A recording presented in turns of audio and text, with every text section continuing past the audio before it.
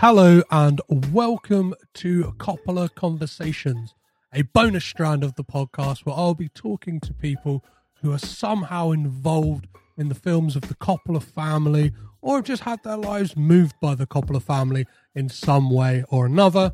Today I have the absolute pleasure of being joined by Jared Gilman, who is one of the stars of Moonrise Kingdom, which obviously is co-written by Roman Coppola and has a cameo from Jason Schwartzman. This conversation is fantastic. Jared was kind enough to recount some of the stories and go through some of the amazing things that he's managed to keep from the set of the film and some of the life lessons that he learned. He's massively candid and open about his time, and we really got into some stuff that I guess you can only really get from looking back on the time. And for those of you who are fans on Patterson, there's possibly some answers there as well. Before you hear my conversation with Jared, here's a brief clip from the film when Sam and Susie managed to find their own slice of paradise, their Moonrise Kingdom. So I guess there's only one thing left to do, and that's to meet me in the meadow and enjoy this Coppola conversation.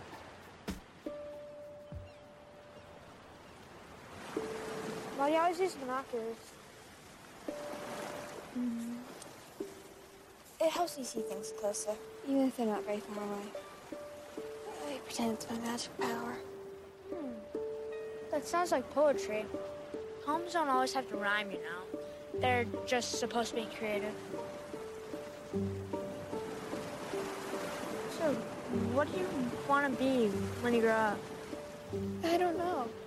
I want to go on adventures, I think. Not get stuck in one place. How about you? Go on adventures, too. Not get stuck, too. Anyway, we can't predict the exact future. That's true. It's possible I'm with the bed, by the way. Later, I mean. Okay. I wish I didn't have to mention it, but just in case. I don't want to make you be offended. Of course I won't. Today I am here joined by Jared Gilman, or as many of you may call him, and I'm probably sure he's sick to death of being referred to as that kid from Moonrise Kingdom.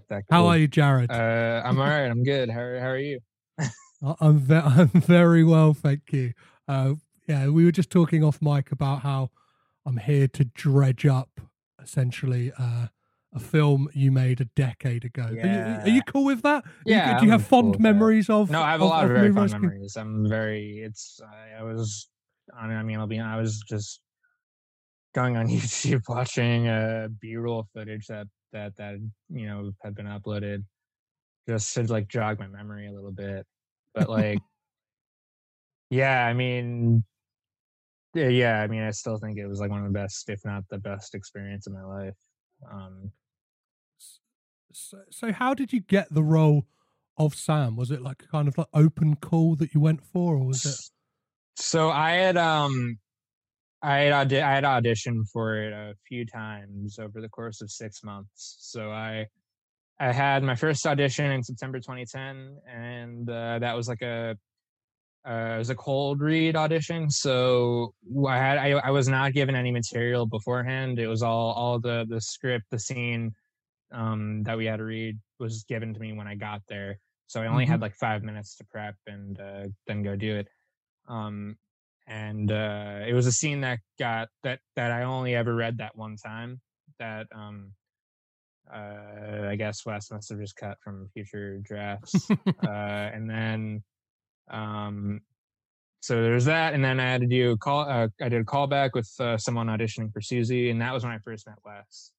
It was probably like October, November, and then maybe a couple weeks later, I had a second callback with Wes, where I was basically going over. I think it was all the same scenes that I had done in the previous audition, but what had happened was, I guess he had recorded. I hope I'm getting this detail right. I think what had happened was he had like recorded the audio on his iPhone or on someone's iPhone.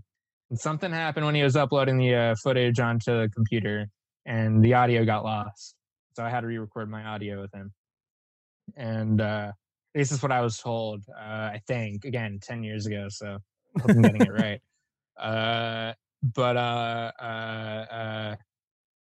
So there's that, and then I had a final sort of like callback with it was just the casting directors back in their office when I had the first audition, and it was like reading some of them.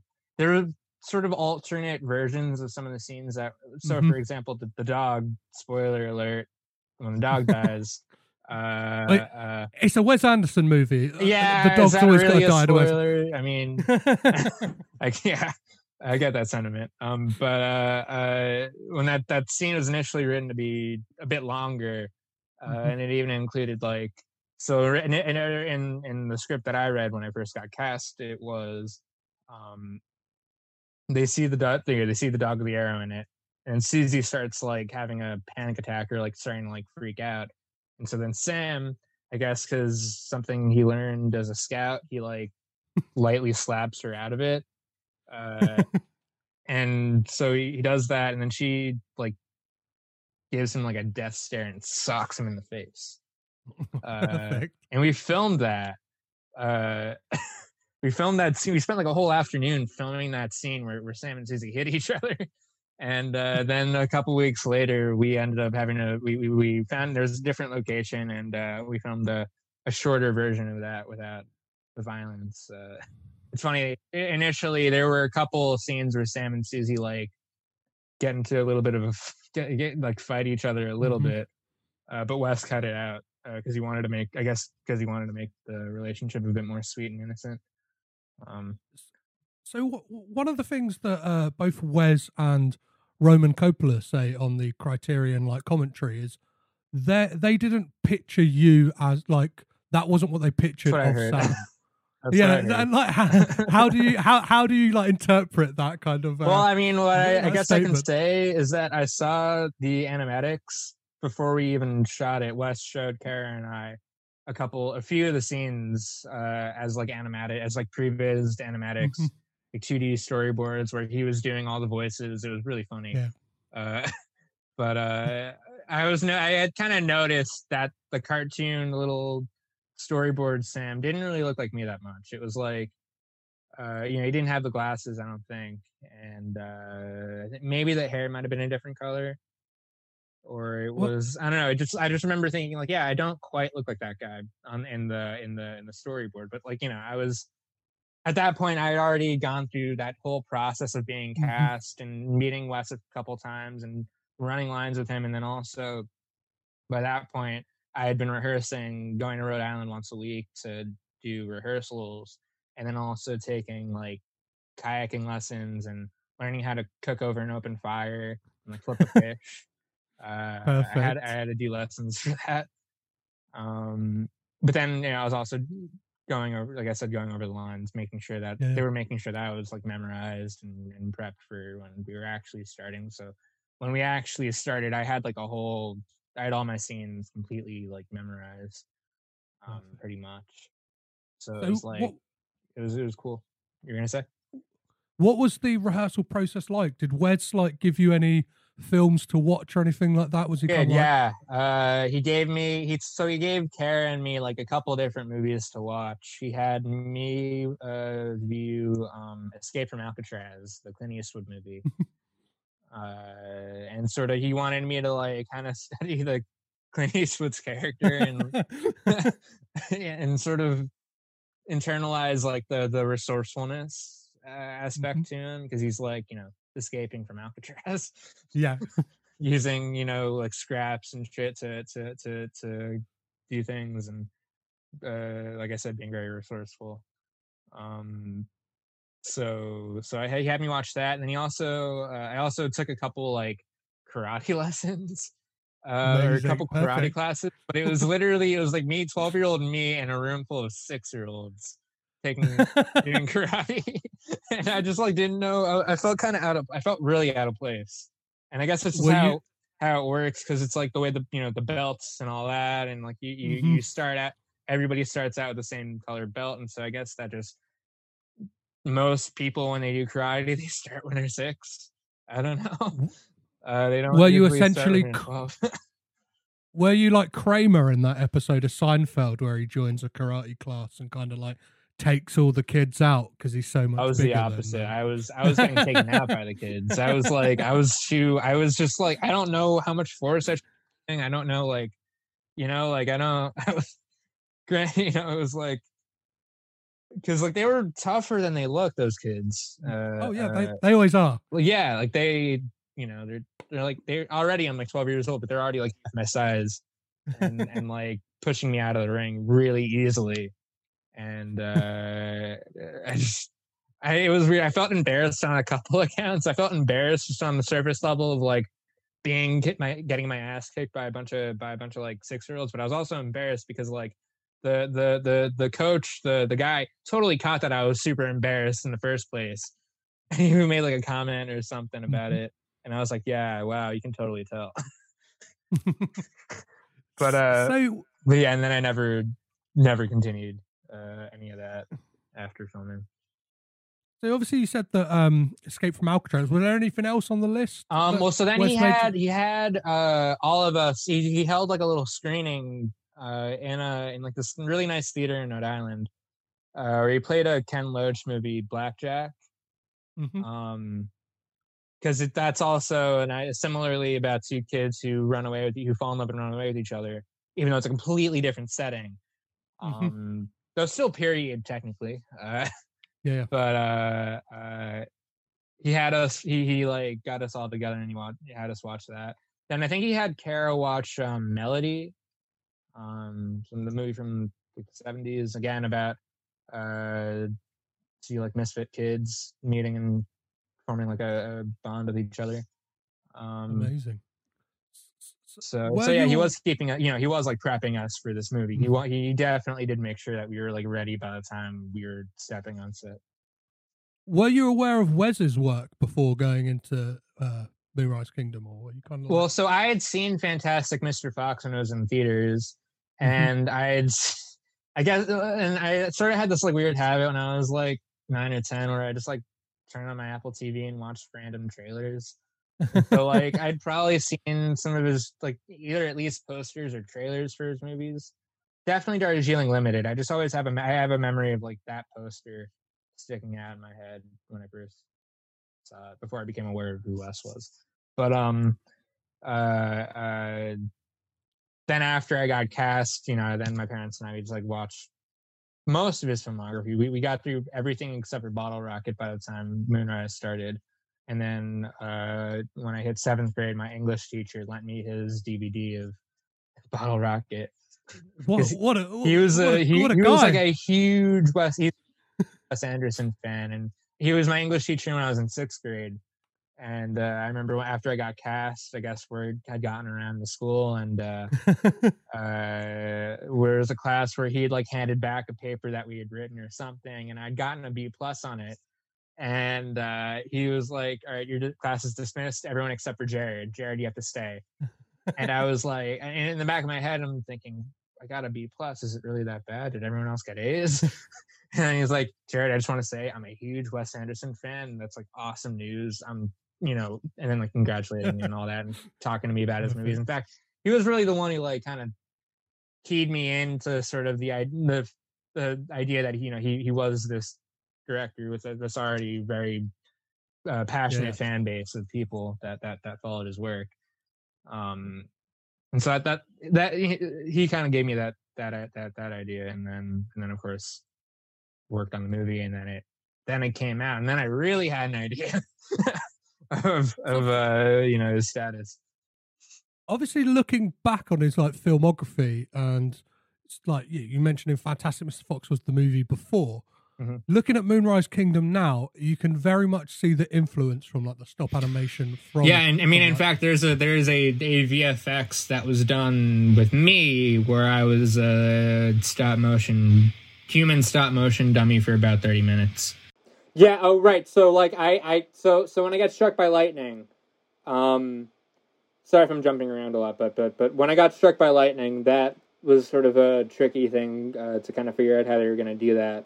Because initially, I guess Wes thought maybe I'd be like attached to like a pulley thing that would fly me backward, something more like traditionally practical like that. And we tested it where they had me. It was pretty basic or mild. Like they just had me like they tugged my back and I just fell into a mattress. But I was like harnessed up. But then what ended up happening, the way that Wes ended up doing it was that it was literally my last day on set. Technically, it was like after I filmed everything and Kara had already wrapped.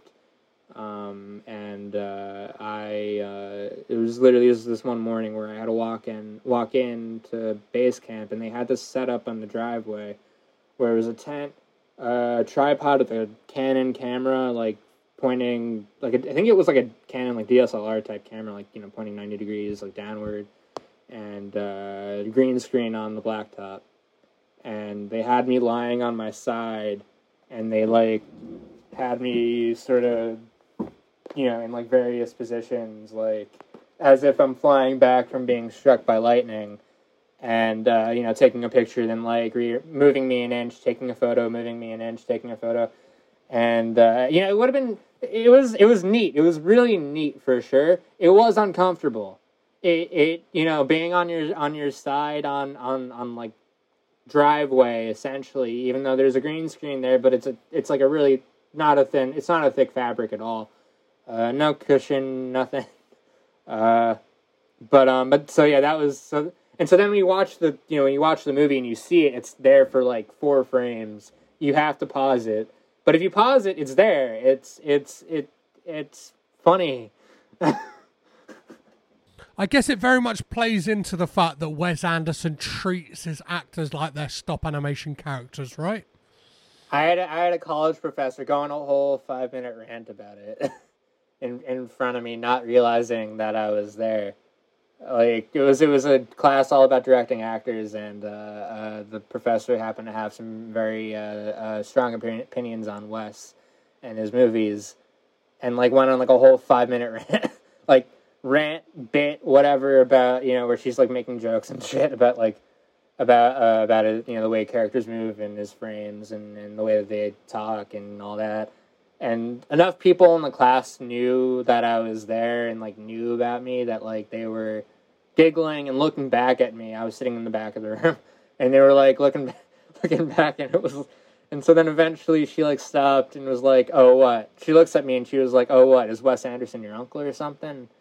And I was like, well, I played Sam in Moonrise Kingdom, and it was sort of this funny thing where she she had like a couple of different responses at once, but it was all in good nature. But it was like, oh, that was the one movie I really liked. That's the one Wes Anderson film I really enjoyed. And then she asked me, she said a couple other things. I forget now, but it was just like very, it was funny. So what is it like to be on a Wes Anderson set? Is it a matter of be here, be there? Is it well choreographed, or is there room for fluidity? Well, like, what you're doing. Like, I mean, like, the blocking is usually pretty specific, like, because, there is a very, distinct look to his shots, and making sure everything looks visually appealing and framed nicely and all that. And so, like, I get, that, like, I got what he was trying to do, I feel like, and it wasn't, like, a big deal or anything. It was, if anything, it made me feel a lot better about what I was doing, because, it was whatever I was doing, it was working, and, everyone's spirits were really good in the shoot, and it was, and, like, I'm not going to say that, like, when I was working on it, I knew it was going to be what it was or anything like that, but, like, I had a sense that we were doing something pretty, it was like we were working on something really good, and exciting and all that. But like, so then, I'm sorry if I'm like dancing around the question. I don't mean to. But yeah, I mean, like, so, we didn't do any like improv-ing or anything like that. The closest thing, I guess, to like improv, there were, and I could be wrong about this, but I seem to remember that like there were little moments like when Sam and Susie are going through the woods together that like we filmed that I don't remember being in the script, and I can't think of the moments themselves anymore. But like I just remember like like I'm pretty sure some of that might not have been in the script and have just been storyboarded, and were ideas that Wes had maybe from location scouting or something. I'm not sure. I'm guessing at that. I don't quote me on that. But like there was that. But otherwise, everything that was scripted, we were verbatim. And then, like I said, there was one scene that, there were a couple of scenes that got shifted a little bit. Like the dog scene that got changed, but even then we were still sticking to like what was on the script. I think a lot of the sort of character building stuff probably happened during the rehearsals, and then when we were on set, it was more about getting it right on like a technical, like making sure that like the pacing and the rhythm of the words worked for what he was going for and stuff like that. Yeah, then it kind of did involve some more like more very specific directions, I guess, about pacing. But yeah, I mean, I think. So what was the vibe like on the set? I know that Edward Norton said it was somewhat like a summer camp. Kind of, yeah. I mean, like, well. So, like, there weren't any trailers on the set. There were Coleman tents, and you show up in costume and makeup, pretty much fully done for the most part, so like it's a bit of a unique vibe for a set, and I think obviously the fact that it's a summer camp movie really added to that. Yeah, I mean, it was also too for me, and also all the child actors in the movie we all had. It wasn't just going there to film a movie, but we also had to do school as well. So when you're a minor, you have to do a certain amount of hours of schooling every week, and I was missing the last like 2 months of 6th grade, so it was like catching up on all like the final stuff, all the fun things you really want to be there for, but. I wasn't. I remember I had this essay for my humanities class that the on-set tutors made me rewrite like 2 or 3 times, and I was not happy about it. I was like, first off, in general, writing essays is still to this day it can be anxiety-inducing for me. So like even back then, it wasn't something that like I enjoyed, and so it was just like essay on American history or something. And I wrote it like 3 times, and then I handed it. I emailed it, and then I got an A+. It was like maybe my only A+ in middle school. I can't remember anymore, but it was like that. It was sort of when I was working on it. It was like balancing those 2 things. It was like being in character, but then also being me, a student in 6th grade, finishing the year off. And so I ended up finishing like I think a week or 2 after all my classmates did. Like classes ended like mid-May or end of May or something, and I ended up finishing like at the beginning of June. Was when I finished all my work, and then I had like the last like 3 or 4 weeks, or I guess like 3 weeks then, where I was not in school, and that was a lot of fun until I got a cold. I got a really bad cold at the end of shooting. That wasn't fun, but then I got better, and then the shoot ended, and the rest is history. You obviously mentioned working with Kara quite a lot. What was it like working with some of the heavy hitters that we've got on this film? And you get like some quite intense scenes with like Ed Norton and Bruce Willis. What were those guys like to work with? Like, obviously, how did you feel at the time? Was it like, shit, these are like big deals, or were you kind of, I have no idea, I'm just a 12-year-old kid, I don't really know who Bruce Willis is. No. I at that point I'd already like watched Ghostbusters a million times at that point, and was very much a big Bill Murray fan.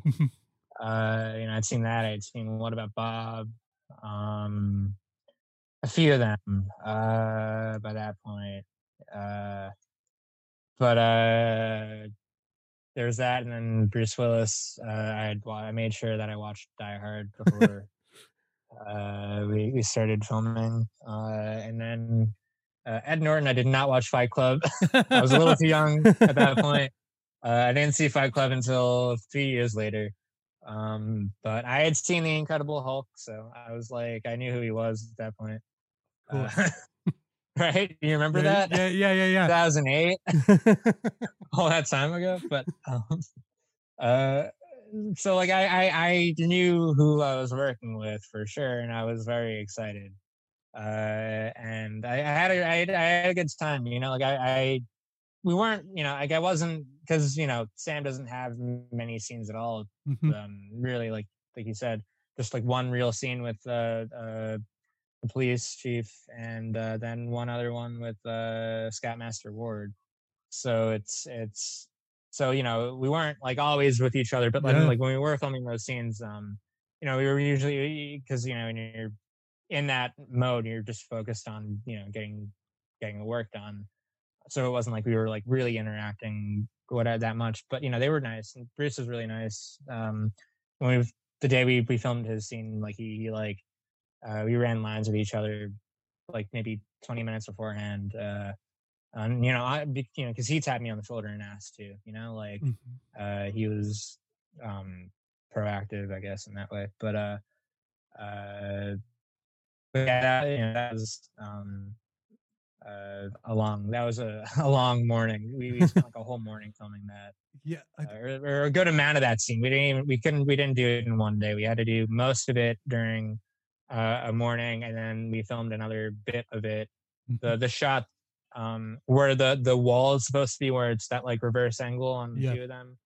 That was shot on a separate day, where they had that whole set, like the wall removed so the camera would be there.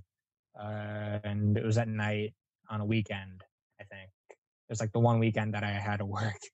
It was either a weekend or it was a day that I was told I was not going to need to work. It was something like that, where it was like, because I didn't have a single day off when I worked on the movie, and except for one day that I was told was going to be my day off, but then like at like 3 or 4 p.m. they called us being like, "Hey, can Jared come back to set? We need him for a couple of shots." And so, you know, I was there, of course.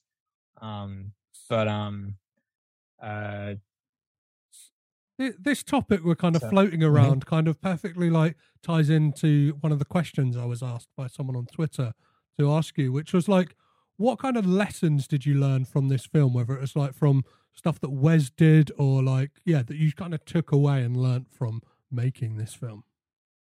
Well, on a practical, not really film related level, Bill Murray taught me how to tie a tie.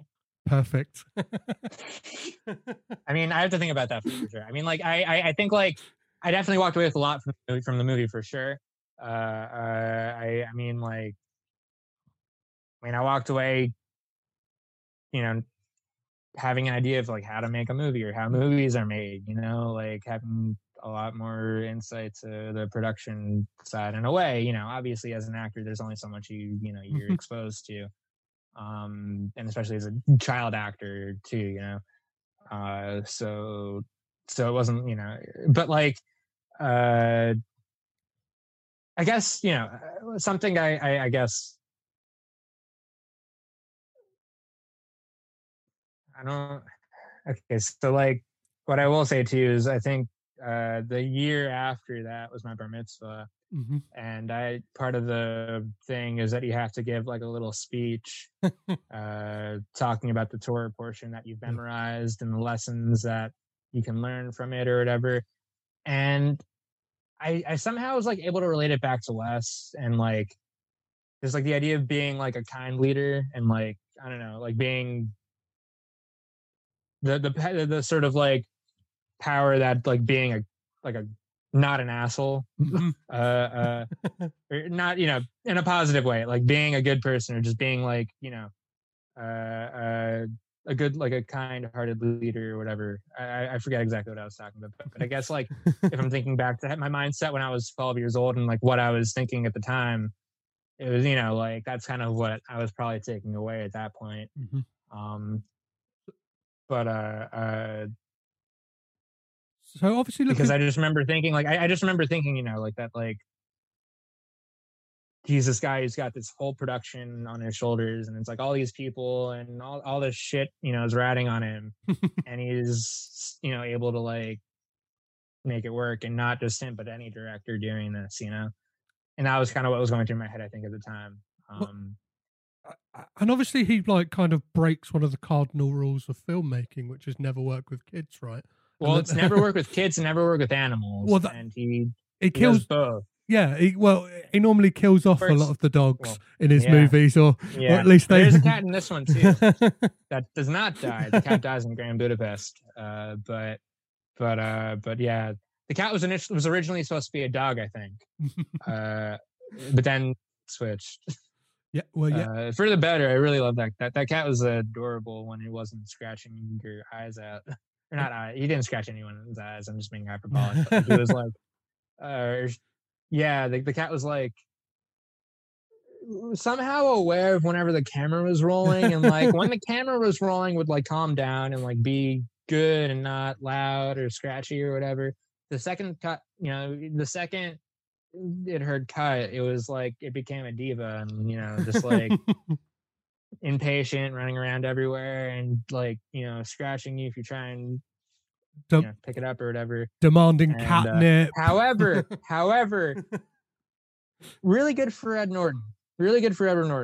Like where the because there's the, you know, the moment when Sam and Susie are on the ferry being taken back by everyone else, and in the background of one of the shots you can see the little scouts like playing with the cat, and like that's like legit. That was like what they were doing during that day. That was like what you know, what was going on. But then the cat was on Edward's lap and was apparently totally fine and super sweet, super kind, almost as if the cat knew, you know, that it was on the lap of like an A-lister. So it's on the lap of the Hulk, guys. It's got to behave. But yeah, and so yeah, I guess going back to your question about like working with all of them, I should say, like, you know, they were all really nice. You know, I barely met Tilda. I saw her like a few times, but the few times I saw her, she was great.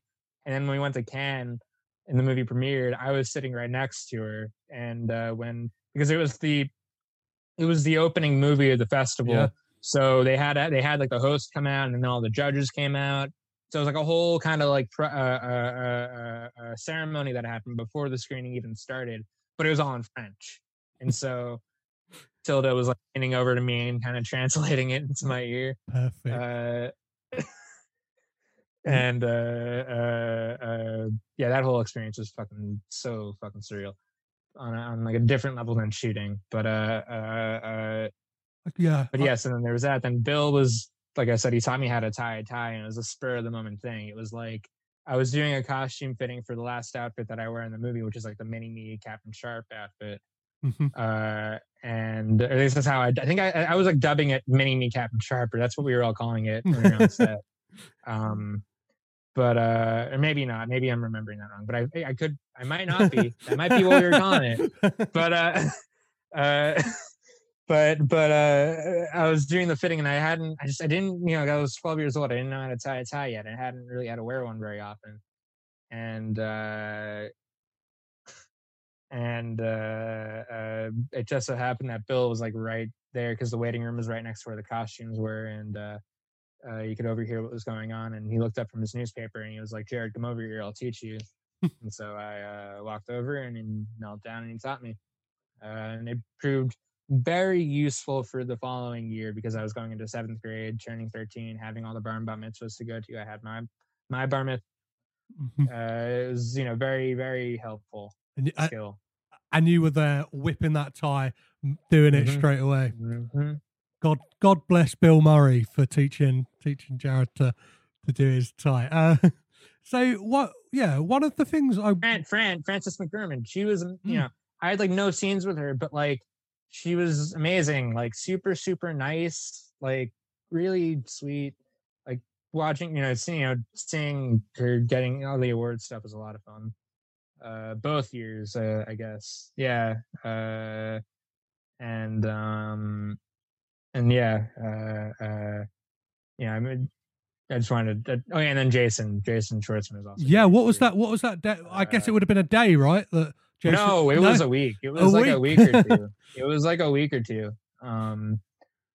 And yeah, he was super chill. It was funny. Apparently, and I didn't learn this until afterwards, I think. Apparently, the producers were telling him to be like, to not talk to us as much and kind of be a little more mysterious, or I guess like, I don't know, because I guess something, I don't know, for the relate, I don't know, to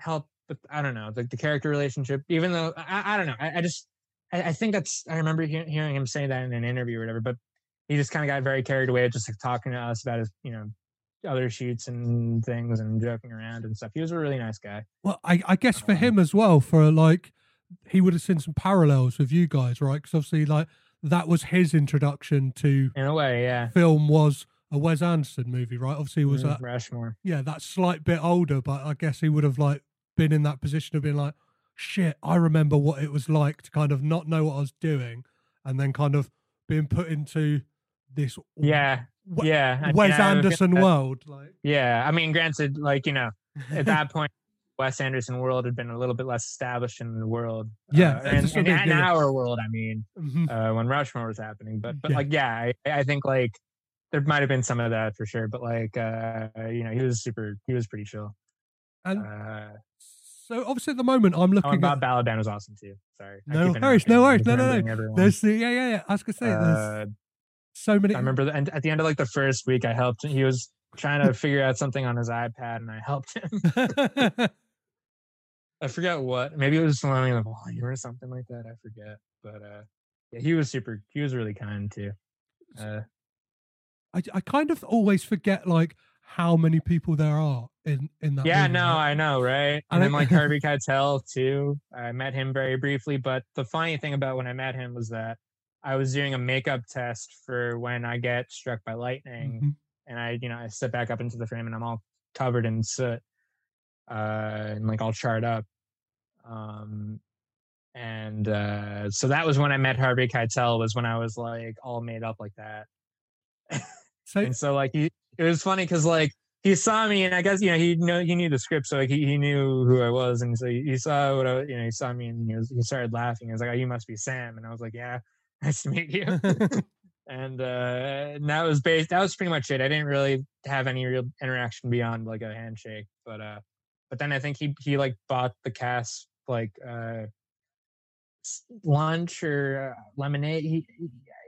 Jason Schwartzman brought a lemonade stand one time. Harvey Keitel he gave cupcakes after he rapped. He gave the cast like cupcakes or something like that after he rapped. What a guy. How is it to kind of like see some of these people's like films after the fact? Obviously, you've had this experience with Harvey Keitel, and then I'm not sure if you've seen something like Abel Ferrara's Bad Lieutenant. I haven't seen. What I'll say is I haven't seen Bad Lieutenant yet. There's one thing I really wanted to talk about, especially in regards to this. Well, yeah, in regards to this film, is some people's perception of it after the fact, and the sexualization, like people's perception of the sexualization of yourself and Cara. Like, were you aware of it at the time, or like looking back on it, how do you kind of like look at those opinions, and how was that like handled on set? Sure, yeah. Well, what I'll say is like I when it was happening, like I understood, I understood like what was going on, like with the characters. Like I knew what I knew what the lines meant. Like it wasn't like there was any kind of confusion there or whatever.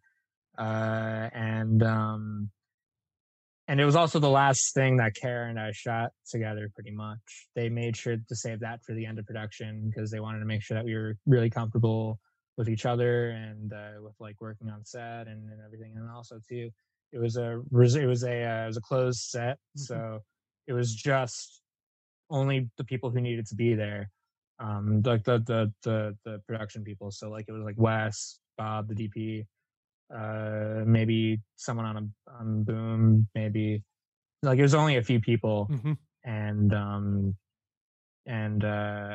we blocked it out beforehand and rehearsed everything, and it was done pretty, from obviously I can only speak for myself, but like I felt safe and I felt okay. I felt, like it was another day of work. Yeah, so yeah, obviously then, seeing it after the fact and then having your friends watch it, rag on you for it and all that. That happened to me for sure. And I definitely had people giving me a little bit of shit for it, but like, it's what it is. I don't,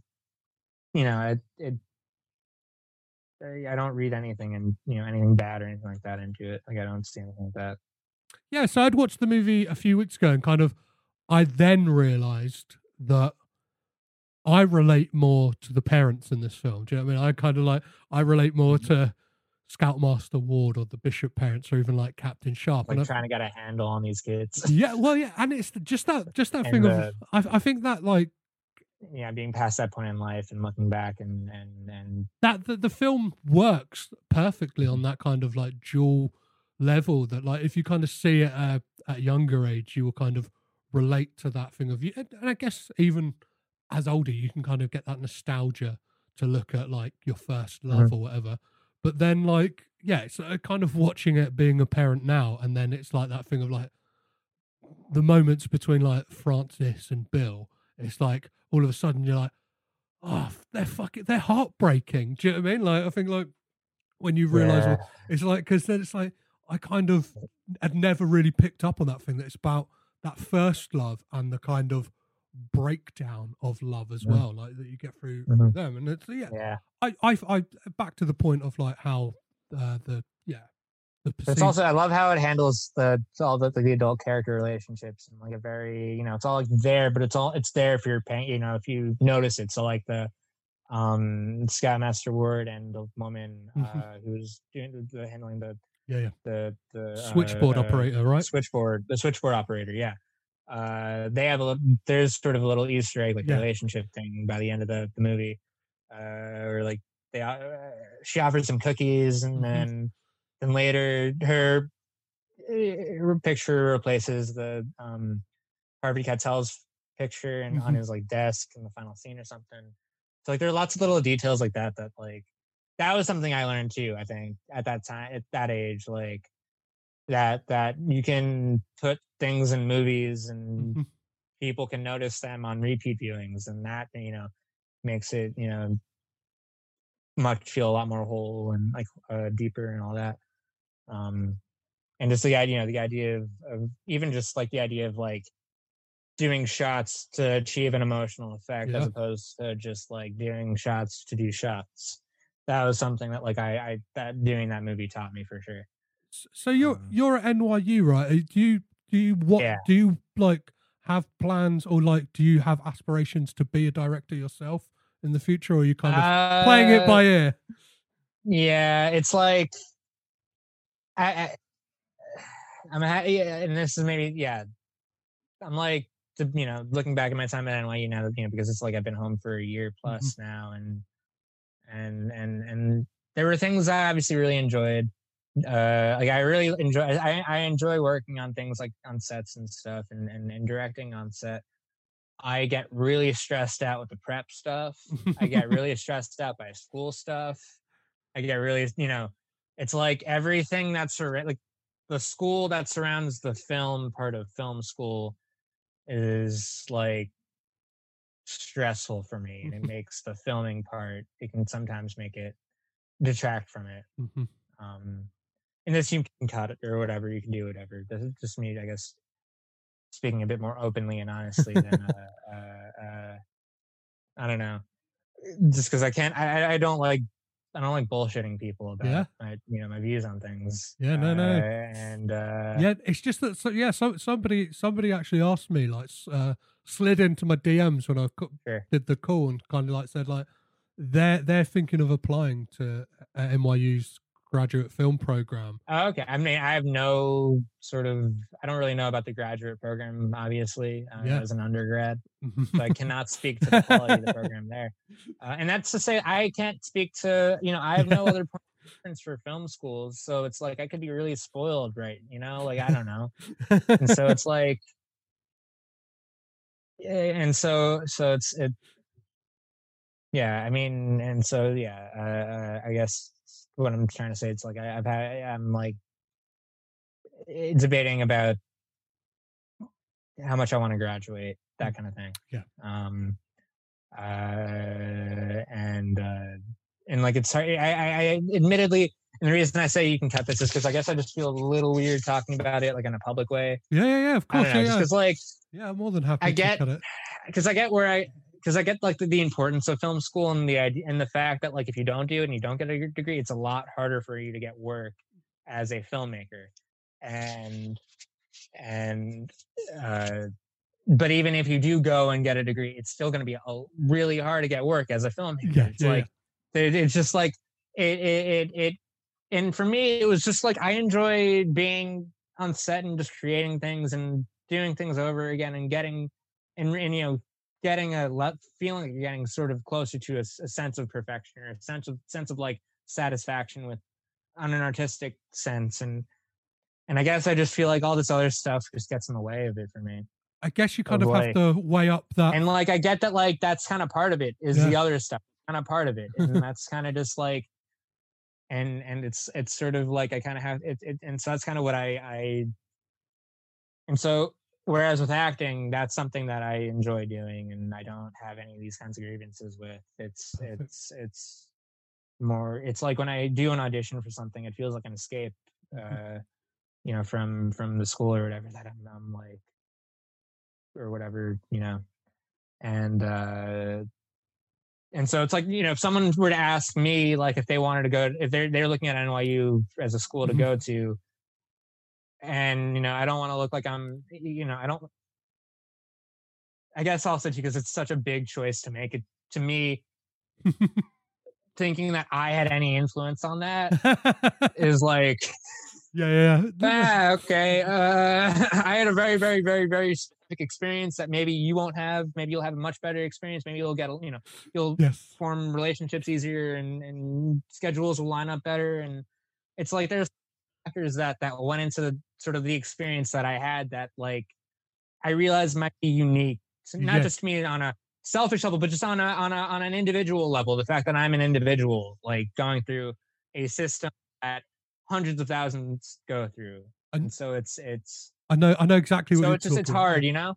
Yeah I know exactly what you're talking about. I get it with being a parent. My sister's recently like had a kid, and like my mum said, oh yeah, you can give her advice. There's like, I know what to do with my kid, I don't know what to do with someone else's kid. I'm like, they're completely different. And it kind of like plays to your point of like, nobody wants that, my cousin to make decisions.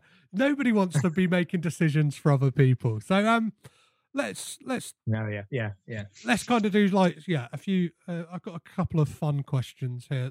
Cool. One of them is from person I recorded the conversation about Moonrise Kingdom with, kind of dissecting the film. Jeanette, she wanted to know, did you get any souvenirs from the set of Moonrise Kingdom? So I did. None, like no main props or main, like what they call hero costumes or props or anything like that. However, I got some backup stuff. So, right there is a backup coonskin cap. Perfect. And then, there's the mask that I'm wearing in the church. Amazing. And then if you mind the possibly on-screen ashtray. No, it's not. Never mind. What ashtray? There's a backup version of the backpack. That's amazing. Then the other sort of souvenir that wasn't really a prop, but I consider a souvenir. This is gonna be a little bong cameo, possibly. What bong? No bong. Never mind. Hey. Oh wait, no, he moved it. Shit. Damn. Okay, never mind. I have must be in my closet, maybe. I have when I was working on when I was rehearsing for the movie, when I had to do kayaking lessons, they gave me like a practice oar to like get the rehearse the stroke with. And so then what happened was that midway through production, my mom got the idea of having all the cast and crew sign it. Oh, amazing. And so that's what we did. And so by the end of the shoot, I think 98% of people had put their ink on it and put their signature on it. And for a while, it was on my wall. It was there somewhere, but we've like rearranged my room a few times. I don't know. You want to be asking a family member? That might be on eBay somewhere. Yeah, it might be. It might be in my closet somewhere. But yeah. So like there that. Oh yeah, and then I got a backup version of the glasses. That's wonderful. It's great. Like so yeah, some backup stuff. No costume. No scout uniform. The other thing she wanted to know as well, and I think you've kind of answered it, is there any skills you learned making that film? Like you obviously said you learned to kayak somewhat. Well, so skills that I learned, it was skills that I learned for the movie, not for my own personal life. So once the film wrapped, maybe I can still flip a fish. Who knows? I haven't done it since. I really don't know. I mean, I'd maybe want to try it not over fire first, but yeah. Wonderful. Well, before I let you tying a tie, that's the skill that I took with me. Exactly, but by the master Bill Murray. Mm-hmm. I'd be remiss not to ask you as well. Are Susie and Sam in Patterson? Is that the deal with your cameo in Patterson? Spiritually, in a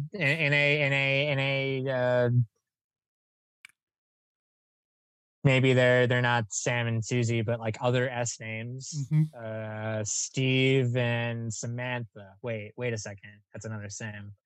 I don't know, but we didn't name them. I don't think we. No, I came up with. They were male student and female student in the script. So, and but that was what I can say is that was like an homage to Wes. Yeah. And for sure, that was Jim was open about that intent with us. So yeah, what was that like? Was that just like a day, just kind of like? That was a day. That was not a week. That was a day. Yeah, it was. Yeah, we he had us meet with him in his office in New York City, and he offered the scene to us, and we were like, yes, of course.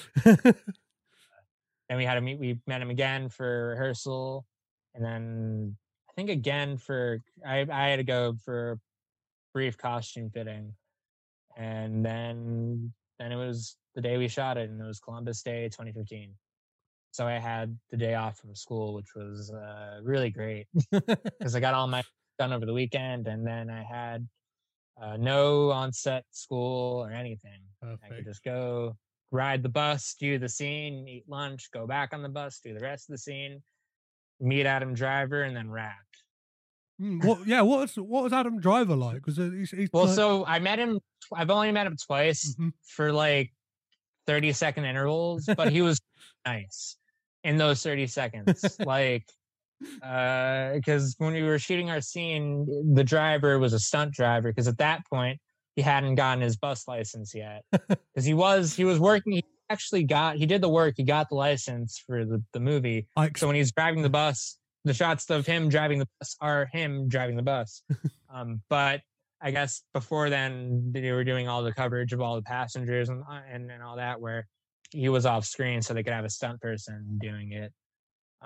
But when we wrapped our scene, that was when he arrived, when Adam Driver arrived, and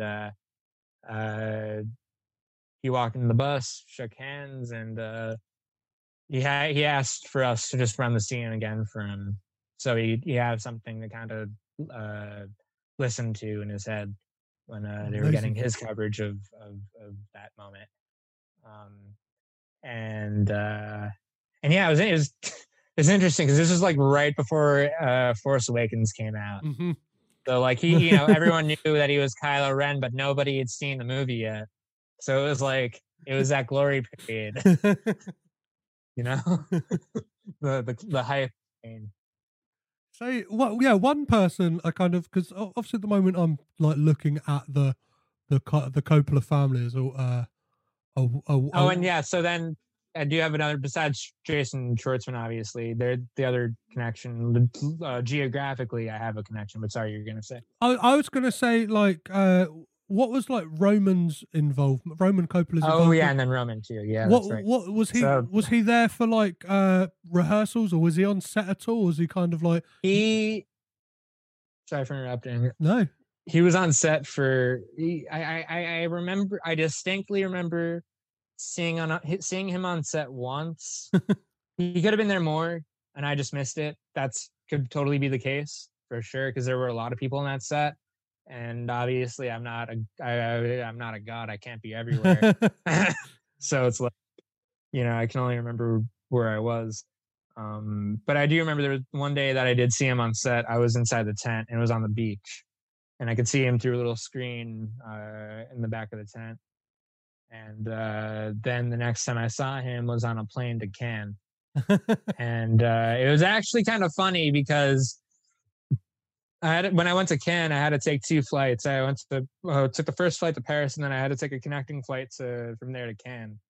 And I saw him on that connecting flight, but it was after the flight had taken off. We got on the plane. I immediately conked out and like fell asleep. And then woke up and we were like several thousand feet in the air. And I woke up, see him over to my left taking a drag of a cigarette. And I immediately was like, what the fuck? Or not what the fuck, because I'm 13. I was like, what the hell? I don't know. But I just remember being like, what? And then I guess it was like a fake cigarette, and I guess those are allowed. I don't know. I just remember just that journey to Cannes almost in a way it was like a dream, because I was constantly falling asleep because it was a long flight to Paris, and then I was in the airport. We had to wait for like another hour, 2 hours in line, and I was like getting hit with the jet lag and general fatigue and all that, and so like I just was like going in and out of sleep, and so it's like I fall asleep. I wake up next to Roman Coppola smoking a fake cigarette, and then we land, and then I leave the airport right behind Alexander Payne, and then get immediately mobbed by like French paparazzi. It was like very surreal. Yeah. Cannes is when the festival is happening and you're an actor in one of those movies, it is very surreal, because it's just like you can't go anywhere without people taking your photo.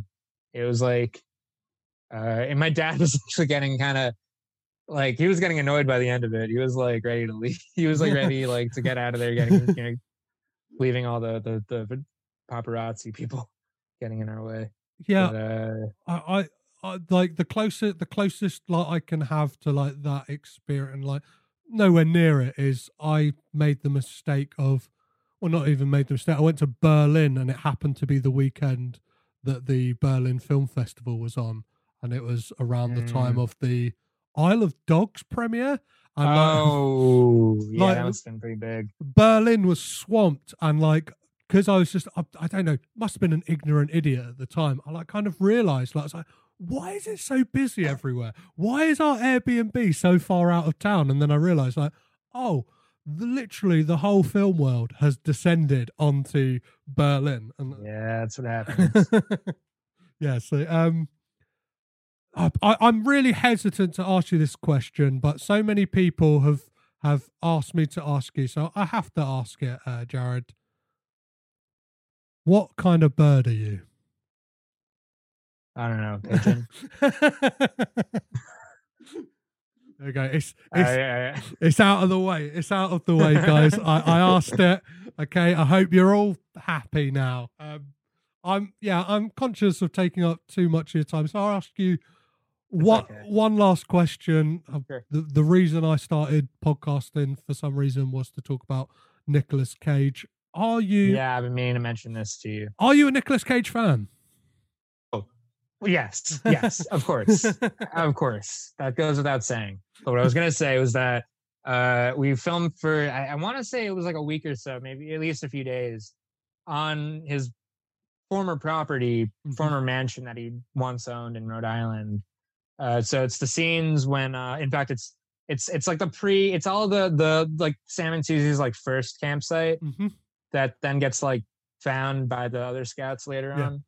So it's like the scene where he cooks over the open fire, and then they catch the turtle, and then they unpack the luggage, and he laughs at her book, and then does the apologizes and all that.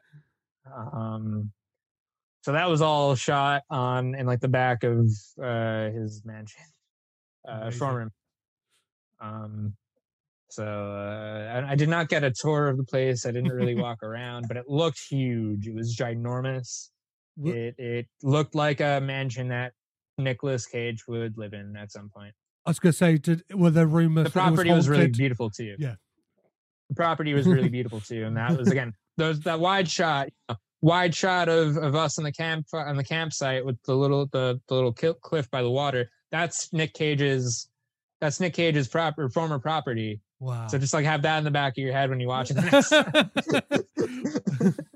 Amazing. Well, Jared, thank you so much for your time and talking about a film that just happened for you so long ago. What do you have anything in the pipeline that you can kind of like let us know about, or is it kind of 2020 hit you as much as it's hit the rest of us? Well, so like I mean like I need to resume finishing up I directed like what's called like an intermediate movie at NYU. It's the level below advanced. Mm-hmm. And so it was like a little like it's like a 4-minute little short. I shot it. It's already been edited and the sound designed. I just have to like figure out music and then color correction and that stuff. But I'll admit the pandemic in a way ruined my sort of work ethic. Yeah, like it has. When it comes to like, it's happened worldwide. When it comes to like getting, I don't know, movies made, I guess. And so it's like, I need to just find myself a moment where I have nothing to do and I just put it in front of my face and I just start playing music in front of it to see what I like. Because what I'm planning, I think, on doing is like figuring out if there's a track or something, like a tone or something that I want for the moments that I'd like want a little music for, and then I'll probably go on maybe Facebook or something, and like there's a Facebook group for Tisch students making movies, and I'll probably just be like, hey, anybody want to do a little like 15 seconds of music for me? Perfect. And then coloring, and then credits. So then so there's that, and then as for acting work, I'm auditioning. I've had auditions in the previous couple months. Okay. I guess what I'll say to that is that, and this for anybody listening, is that if you follow me on Twitter and you notice that I shave my face, basically I only ever shave for auditions. So that's the clue. If I ever post a picture of me clean shaven, it's because I'm auditioning for something. Perfect. So one of the things I wanted to ask you right before you go is, how does it feel when you see like a new Wes Anderson film come out? And obviously he's famous for like working with the same people. Sure, yeah, no, I mean, like, it's a nostalgia hit. It's a giant nostalgia hit. It's like seeing all the names of people that I remember from when I was 12, and also just, because it's a Wes Anderson movie, so he has that feeling to it, and that obviously makes me feel very nostalgic. So it admittedly, I get kind of sad. I don't know, because I miss it. It's been so long, and I still have very strong feelings, and so it's like, and his birthday is coming up pretty soon. I'm gonna send him a birthday email. Do you ever get the like urge to be like watching, say, like, I don't know, Grand Budapest Hotel, and you see like Lucas Hedges' character, like, also Gabriel Rush is in it he's the one who they give who becomes the new lobby boy at the end. So yeah, when you see people like that, do you go like, hey Wes, like, is there part of you that's like, hey Wes, where was my phone call for this role, or are you kind of cool with it? I mean, also they were shooting that in like in the middle of Europe, and I think it was sort of a scheduling thing that kind of worked. Things kind of worked out like that. So I mean, obviously asking jest. I don't try. I mean, I never try and take anything like that personally. No. I mean, I don't know. He's a director that's got to make his movies, and obviously, if he thinks of me for something, I'll obviously be game for it the second he asks. Like, even if it's only for 90 frames of the movie, I will be in those 90 frames. But like, I get that, like, he's on a certain, he's at a certain status now. I feel like that, where everyone is like an A-lister in his movies, and so I get that, like, if there's some kind of, like, I don't know, producing reason or whatever. I'm just insinuating. I have no idea. Obviously, if he ever asks me to do something, I'm going to say yes, and I don't feel any kind of offense that I haven't worked with him since. I have a feeling that, like, his final film will kind of be like a greatest hits of everyone who's ever been in his movies. So, like, I feel like, do you know what I mean? That would be the ultimate way for Wes Anderson to close out his career.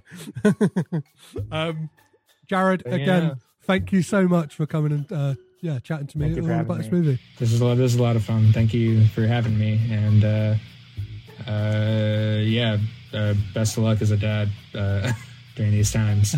Thanks, man.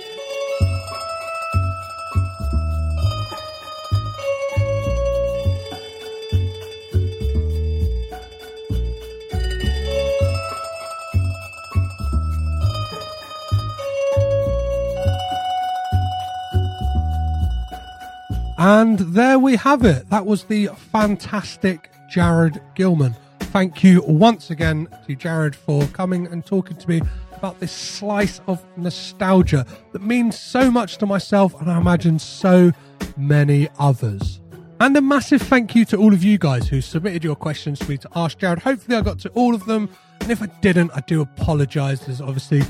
There's all the stuff I want to talk to, and I could have talked to Jared for ages as well. We kind of did as well. We had a little chat before we started recording.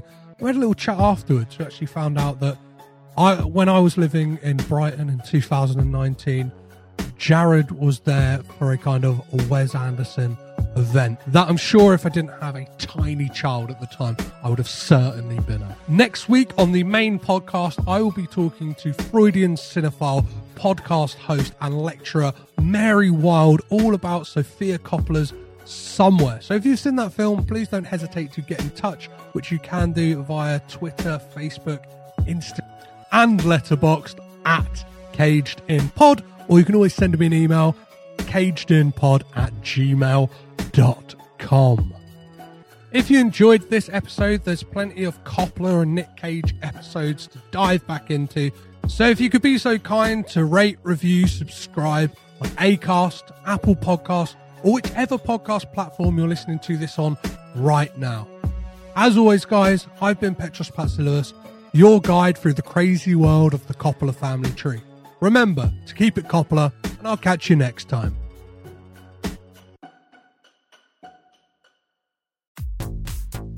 This podcast is presented by the Breadcrumbs Collective, home of the Pod Charles Cinecast, Caged In Coppola Connections, A Driptown Limerick, Maine, Franchised, and many more to come. Our shows are all presented ad-free and made possible by listeners like you. Please support our shows by subscribing, leaving ratings and reviews, and becoming patrons at patreon.com. If you'd like to learn more about Breadcrumbs, head over to breadcrumbscollective.com. Breadcrumbs. It's more than a podcast network. It's family.